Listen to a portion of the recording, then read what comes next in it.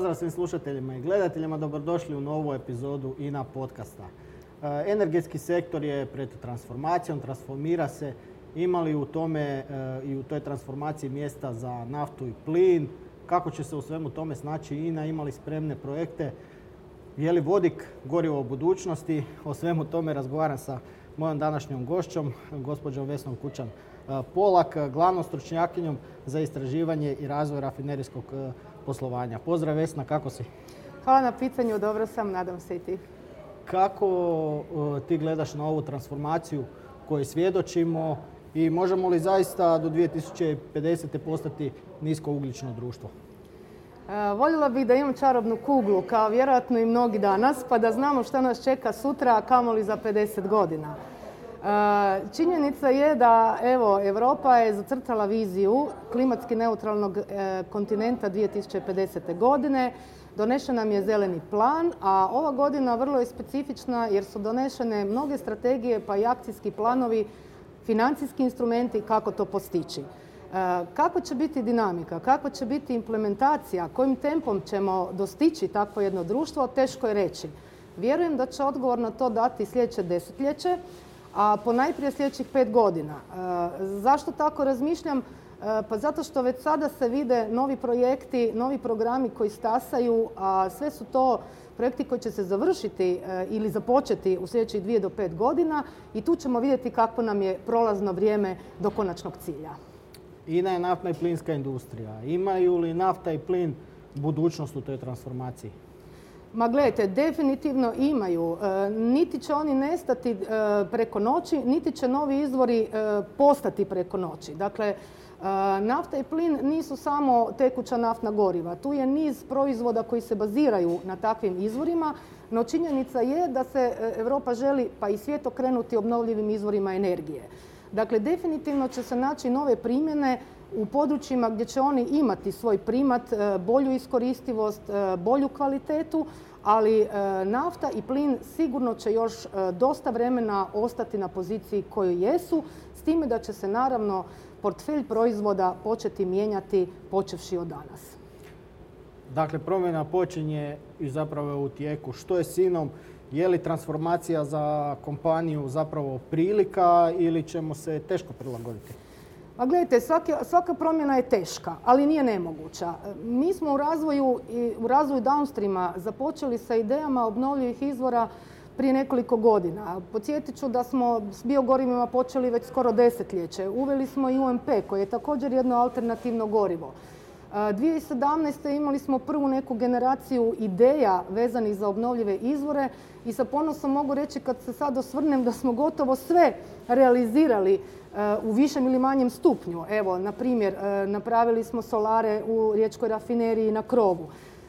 Napravili smo nekoliko vrlo vrijednih testiranja biosirovina u našim rafinerijama, dakle i u Rijeci i u Sisku. To je bilo odlično iskustvo. Tako da za naftnu kompaniju kao što je INA, to je po meni velika prilika jer ona i danas ima svoje resurse, ima svoje ljude, ima kompetitivnost na tržištu i resurse s kojima to može definitivno odraditi. Da će biti lako, neće, ali nije nemoguće. Vodik. Često se u posljednje vrijeme priča o njemu kao alternativnom gorivu. Zašto vodik? Da, vodik je danas top tema. Da smo razmatrali ovu temu prije godinu dana, ne bi mi bilo dosta ni 20 minuta ovog podcasta. Vodik je element koji je najrasprostranjeniji u svemiru, ali na zemlji ga nema u takvom obliku. Dakle, on se nalazi u spojevima i nije izvor primarne energije. Dakle, njega moramo proizvesti iz nekog izvora. Što se to desilo da od vremena kad su poznata njegova svojstva, a toga je već više od 3 stoljeća, zašto je baš on danas tako top tema? Pa gledajte, ove godine desila se jedna ključna stvar. 8.7.2020. Europa je donijela 2 bitne strategije. Jedna je strategija vodika, druga je strategija o energetskoj integraciji. Dakle, nije slučajno da se to desilo na isti dan, A zbog toga što vodik upravo predstavlja jedan vektor koji će promijeniti korištenje energetskog sustava budućnosti. Umjesto da imamo različite izvore energije iz kojeg ćemo koristiti različita goriva, mi ćemo vodikom zapravo integrirati različite izvore u različite primjene. Prema tome, vodik može biti gorivo, vodik može biti sirovina ili vodik može biti skladište energije. Komercijalizacija vodika je već u pogonu zadnjih 15 godina. Evo, za primjer, danas su na cesti 3. generacija autobusa na vodik i ja vjerujem da ćemo se mi na vodik voziti negdje 25. i u Hrvatskoj. Na tome i radimo. Samo da možda ovo sumiramo, zašto je vodik dobar? On je ekološki prihvatljiv, pretpostavljam. Tako je. Dakle, vodik je zapravo sredstvo pomoću kojeg će Europa dekarbonizirati one segmente prometa prvenstveno, a kasnije i drugih sektora, odnosno drugih aplikacija u kojima direktna elektrifikacija, odnosno baterije, nisu pogodne, nisu rješenje ili su puno skuplje. Prema tome, mi vidimo kao kompanija i u tom smjeru i razvijamo naše projekte korištenje vodika u cestovnom prijevozu, na dužim relacijama, na većim teretima, dakle tamo gdje baterije, odnosno električni pogon, nije najpogodniji na taj način. Evo, dosta optimistično si rekla. Nadam se do 2025. 2026. da ćemo se voziti i u Hrvatskoj na vodik. INA ima projekt koji razvija. Možeš li nam malo više reći o tome? Da, evo, temu vodika obrađujemo skoro 2 godine u INA-i. Neposredan povod za to bila je činjenica i danas je da u Rijeci imamo najveću tvornicu vodika u Hrvatskoj, a i u regiji. Prema tome, mi već danas u rafineriji nafte Rijeka, mi već danas upravljamo vodikom, znamo šta je vodik i koristimo ga za interne potrebe. Evaluacijom naših scenarija razvoja uvidjeli smo da imamo i određene kapacitete koje možemo ponuditi tržištu, a u novije vrijeme razmatramo i varijante kako proizvesti zeleni vodik, da li kroz elektrolizu ili da li kroz neke druge tehnologije. Dakle, razmišljajući u tom smjeru shvatili smo, ok, vodik znamo, možemo, ali kako ćemo? Jel? Dakle, u tom kontekstu shvatili smo da moramo paralelno razvijati i tržište, jer tržišta danas u Hrvatskoj nema. Nema niti infrastrukture. I s tom idejom smo pristupili gradu Zagrebu, objasnili im varijante, dakle, zbog čega je vodik pogodan za njih. Dakle, vodik predstavlja zero emission gorivo, prema tome ne samo da nemate emisija, nego nemate ni čestica, a nemate ni buke. I mislimo da zbog konfiguracije grada Zagreba, zbog njegove veličine i opterećenosti određenih ruta, vodik može biti vrlo dobro gorivo za autobuse.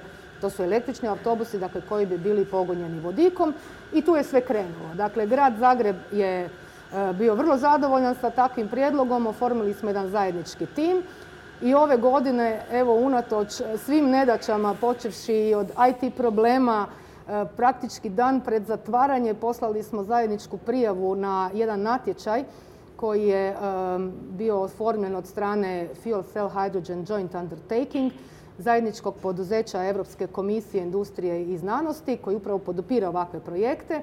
Dakle, podnijeli smo prijavu zajedničkog koncepta, takozvanog našeg demo slučaja i šta da kažem, prošli od 39 prijava, evo ušli smo u društvo Europe i zaista je veliki rezultat biti u prilici sa Francuzima, sa Njemcima i sudjelovati na ovakvom jednom projektu, razvijati ga uz pomoć konzultanata s kojima ćemo projekt razvijati do ljeta sljedeće godine kako bi on bio pripremljen za daljnju fazu implementacije ukoliko do nje dođe. Sad razumijem otkud optimizam, znači ZET-ovi autobusi 2025. 2026. ili koju godinu iza. Tako, 20 komada najmanje. Što je sljedeće? Će se ići prema drugim gradovima ako sve dobro prođe? Da, ovo je za nas jedna vrlo dobra vježba, rekla bih jedan pokazni primjer koji se nadamo da ćemo vrlo jednostavno replicirati i na ostale slične primjere. Dakle, postoje autobusi naravno i u drugim većim gradovima Hrvatske. Zatim razmišljamo o primjeni vodika možda u željezničkom prijevozu, a dugoročno i u pomorskom. A između toga vidjet ćemo, dakle, ne samo autobusi, nego i neka druga vozila koja su trenutno još na nekom demonstracijskom stupnju razvoja. Vjerujem da će do 2025. stasati i postati komercijalna i za primjenu i u Hrvatskoj. super. Evo, sad će nam Vesna otkriti još par tajni. Naime, jestivo ulje ne služi samo za friganje i kuhanje. INA ima pilot projekt prikupljanja otpadnog jestivog ulja, dakle ono koje ostaje nakon prženja, kuhanja i svega ostaloga. Zašto otpadno jestivo ulje se prikuplja, čemu ono služi? Kada smo krenuli s ovim projektom koji isto evo ulazi u 3. godinu, tadašnja spoznaja se nije promijenila bitno danas, a ona je bila sljedeća. Uočili smo da zapravo ne postoji efikasan način sakupljanja takvog jednog otpada, a upravo takav jedan otpad je nama vrlo interesantan kao sirovina za proizvodnju biogoriva. Dakle, biogoriva koje proizlaze iz otpada, koja se ne natječu sa sirovinama za hranom, ljudskom ili životinjskom, su ono što Europa želi u primjeni biogoriva, a tako je upravo i otpadno jestivo ulje. Mi smo krenuli s ovim projektom na 30 lokacija INA-e, malo smo ih i proširili unutar Hrvatske, promijenili na zahtjev naših kupaca i sa zadovoljstvom mogu reći da je projekt od početnih skromnih količina se gotovo utrostručio. Evo, do danas smo skupili 16 tona takvog ulja. Ono što je interesantno za ovu godinu je da u 5. i 6. mjesecu, dakle nakon što su nas zatvorili pa otvorili, količina skupljanja se udvostručila. Znači, ljudi koji su bili doma ipak su i dalje ostali vjerni, tek kad su nas pustili opet na svoja radna mjesta ili u opticaju u društvu, su te boce ulja donijeli na naše lokacije. Vrlo smo zadovoljni odzivom ljudi i vjerujem da će se projekt razvijati i dalje jer smatramo da ima potencijala. Moram napomenuti da je s nama tu u projektu Agroproteinka, dakle tvrtka koja je zadužena za njegovo sakupljanje i skladištenje, a nama je zapravo poanta razviti takav jedan lanac dobave, testirati ga kroz ovaj projekt, a svako sakupljeno ulje, dakle svaku tu litru iskoristiti u proizvodnji biogoriva u našoj rafineriji u Rijeci. Je li INA već proizvodila biogorivo od tog ulja? Što smo sa tih 16 tona napravili? Da, nismo baš svih 16 tona i baš tih iskoristili zbog nekih zakonskih okolnosti zbog čega ne možemo koristiti otpad u našim postrojenjima. Međutim, evo i tu se stvar mijenja, tu smo uspjeli i utjecati na neke zakonske okvire. Ono što je važno reći da smo ipak uspjeli istestirati takvu sirovinu.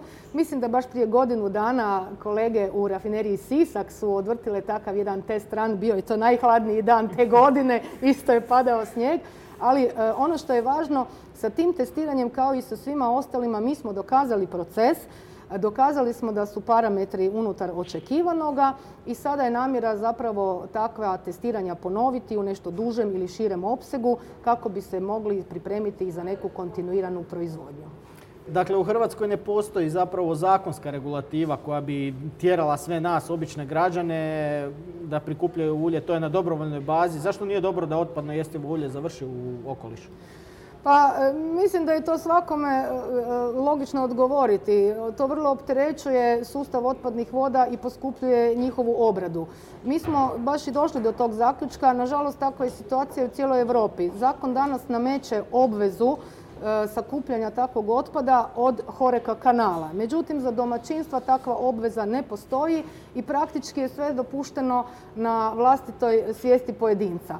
Ono što smo ovim projektom postigli je da je ovo jedan izuzetan primjer društveno odgovornog poslovanja naše kompanije koji je odlično prihvaćen od javnosti i ja vjerujem da on ima potencijala za daljnji razvoj koji ćemo i pokazati da se i veće količine takvog otpada mogu skupiti.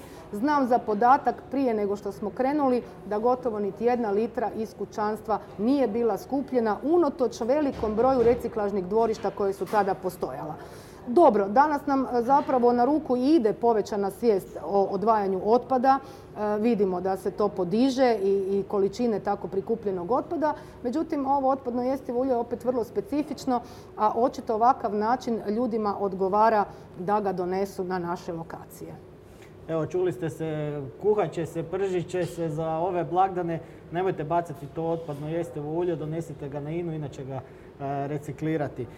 Vesna, spomenula si biogoriva. Koliko znam, već i sad postoji odredba o umješavanju biogoriva u ova standardna goriva. Što kažu propisi o tome i zašto je to tako? Pa biogoriva po svom kemijskom sastavu su bitno različita od naftnih goriva. Dakle, imamo ugljikovodike i imamo neke drugačije organske spojeve. Da bi se oni mogli miješati na način koji će osigurati pravilan rad motora, pa i u konačnici sigurnost rukovanja takvim materijalima i da nema štetnosti po ljudsko zdravlje, postoje standardi koji to propisuju. Ako se toga pridržavamo, zadovoljit ćemo i takve kriterije. Prema tome, biogoriva koja se danas nalaze na tržištu mogu se samo u određenom rasponu umješavati i dodavati u naftna goriva. Na taj način one ipak smanjuju efekte koji nisu povoljni za zaštitu okoliša, ali ujedno i pomažu radu naših motora. Na primjer, biodizel pomaže u podmazivosti, poboljšava mazivost u motoru, a etanol, na primjer, pomaže u boljem sagorijevanju. Poznata je i činjenica da je prvi dizel motor bio pokretan od baš biljnog jestivog ulja. Dakle, motori su sigurni? Sigurni. Znači, nema greške da bi se mogao pokvariti motor zato što je gorivo ima biokomponentu. Ne. Pretpostavljam da će zahtjevi zbog ovog svega što smo pričali za zelenijom energijom i za biokomponentama u narednim godinama rasti i za biogorivima i potreba za biogorivima. Kako se i na tome može prilagoditi? Da, nama je ta priča dosta poznata. Kažem, postoji tu već ipak iskustvo u kompaniji od skoro 10 godina kako se bavimo sa biogorivima i Europa ide u cilju koje sam već i napomenula da se traže biogoriva iz otpada i biogoriva koja ne konkuriraju ljudskoj ili životinjskoj prehrani. Evo, u tom smjeru se i razrađuju projekti kao što je biorafinerija, pa u konačnici ovaj naš pilot projekt sakupljanja ulja ide prema tom smjeru da se pronađu i novi kanali i nove vrste sirovine kao i novi procesi koji će proizvesti biogoriva budućnosti, rekla bih, odnosno napredna biogoriva. Prva generacija, druga generacija, to su te neke razlike. Možemo li to malo pojasniti možda? Da, prva generacija biogoriva označavala je isključivo biogoriva proizvedena iz sirovina za prehranu. Druga generacija se malo pogubila u terminologiji pa je bilo i takvih sirovina, ali je bilo i naprednih tehnologija. Danas se napustila ta terminologija tako da pretežno govorimo o konvencionalnim biogorivima i naprednim biogorivima. Dakle, napredna biogoriva s jedne strane obuhvaćaju sirovine koje nisu kompetencija ljudskoj prehrani ni životinjskoj hrani, a s druge strane napredne tehnologije koje takve sirovine mogu prevesti u adekvatno biogorivo koje opet može zadovoljiti sve postojeće standardne za korištenje u našim motorima. Zašto se ne ide sa sirovinama koje zapravo se koriste u prehrani? Pretpostavljam da je to zbog porasta stanovništva. Pa tako je, to je zapravo jedna moralna dilema. Da li ćete na polju uzgajati nešto što ćete staviti na vlastiti stol ili ćete to sagorijevati u motoru. Evo, to je ono što se od početka sa biogorivima veže kao etički problem koji se do sada pokušava riješiti na način da se orijentiramo na sirovine koje su iz otpada jer smo na taj način eliminirali problem ishrane, a isto tako s druge strane sve te sirovine koje dolaze iz otpada u svom životnom ciklusu onda imaju i manji ugljični otisak što je u konačnici i cilj uvođenja i primjene biogoriva. Evo, jedno je sigurno, i za 20 i za 30, a vjerojatno i puno duže godina će se piti kava. Hoće. Piješ li ti kavu? Uvijek. Kakvu kavu voliš? Evo, ovdje smo u Fresh Corneru, pretpostavljam da postoji neka omiljena iz Fresh Cornera. Macchiato. Macchiato. Mali, veliki? Mali. Aha. Sama si spomenula, ova godina je posebna po mnogo čemu i zapravo i dosta stresna. Kako se ti nosiš sa stresom? Kako se opuštaš? Na razne načine. Moram priznati da moja regeneracija je Park Maksimir. Rekreativno boravljanje u prirodi je uvijek izbor broj 1. Ako ne može to, može plivanje, može bicikl. A kad me zatvore doma, onda kuham sapune i kuham pivo. Kuhaš pivo? Da. Je li to povezano s ovim rafinerijskim dijelom? A donekle, spoj recimo inženjerstva i kreativnosti u vlastitoj kuhinji. I šta kažu ovi koji su kušali? Oduševljeni, pogotovo muški dio. Dobro, predbilježujem se za kad bude sljedeća tura skuhana. Može. Vesna, hvala ti puno na dolasku i što si bila gošća, što si s nama podijelila ove vrijedne informacije. Hvala lijepo na pozivu. Dragi gledatelji, hvala i vama što ste bili s nama, što ste nas pratili. Pratite nas i dalje. Pretplatite se i na YouTube kanal i vidimo se uskoro s novim zanimljivim temama. Pozdrav!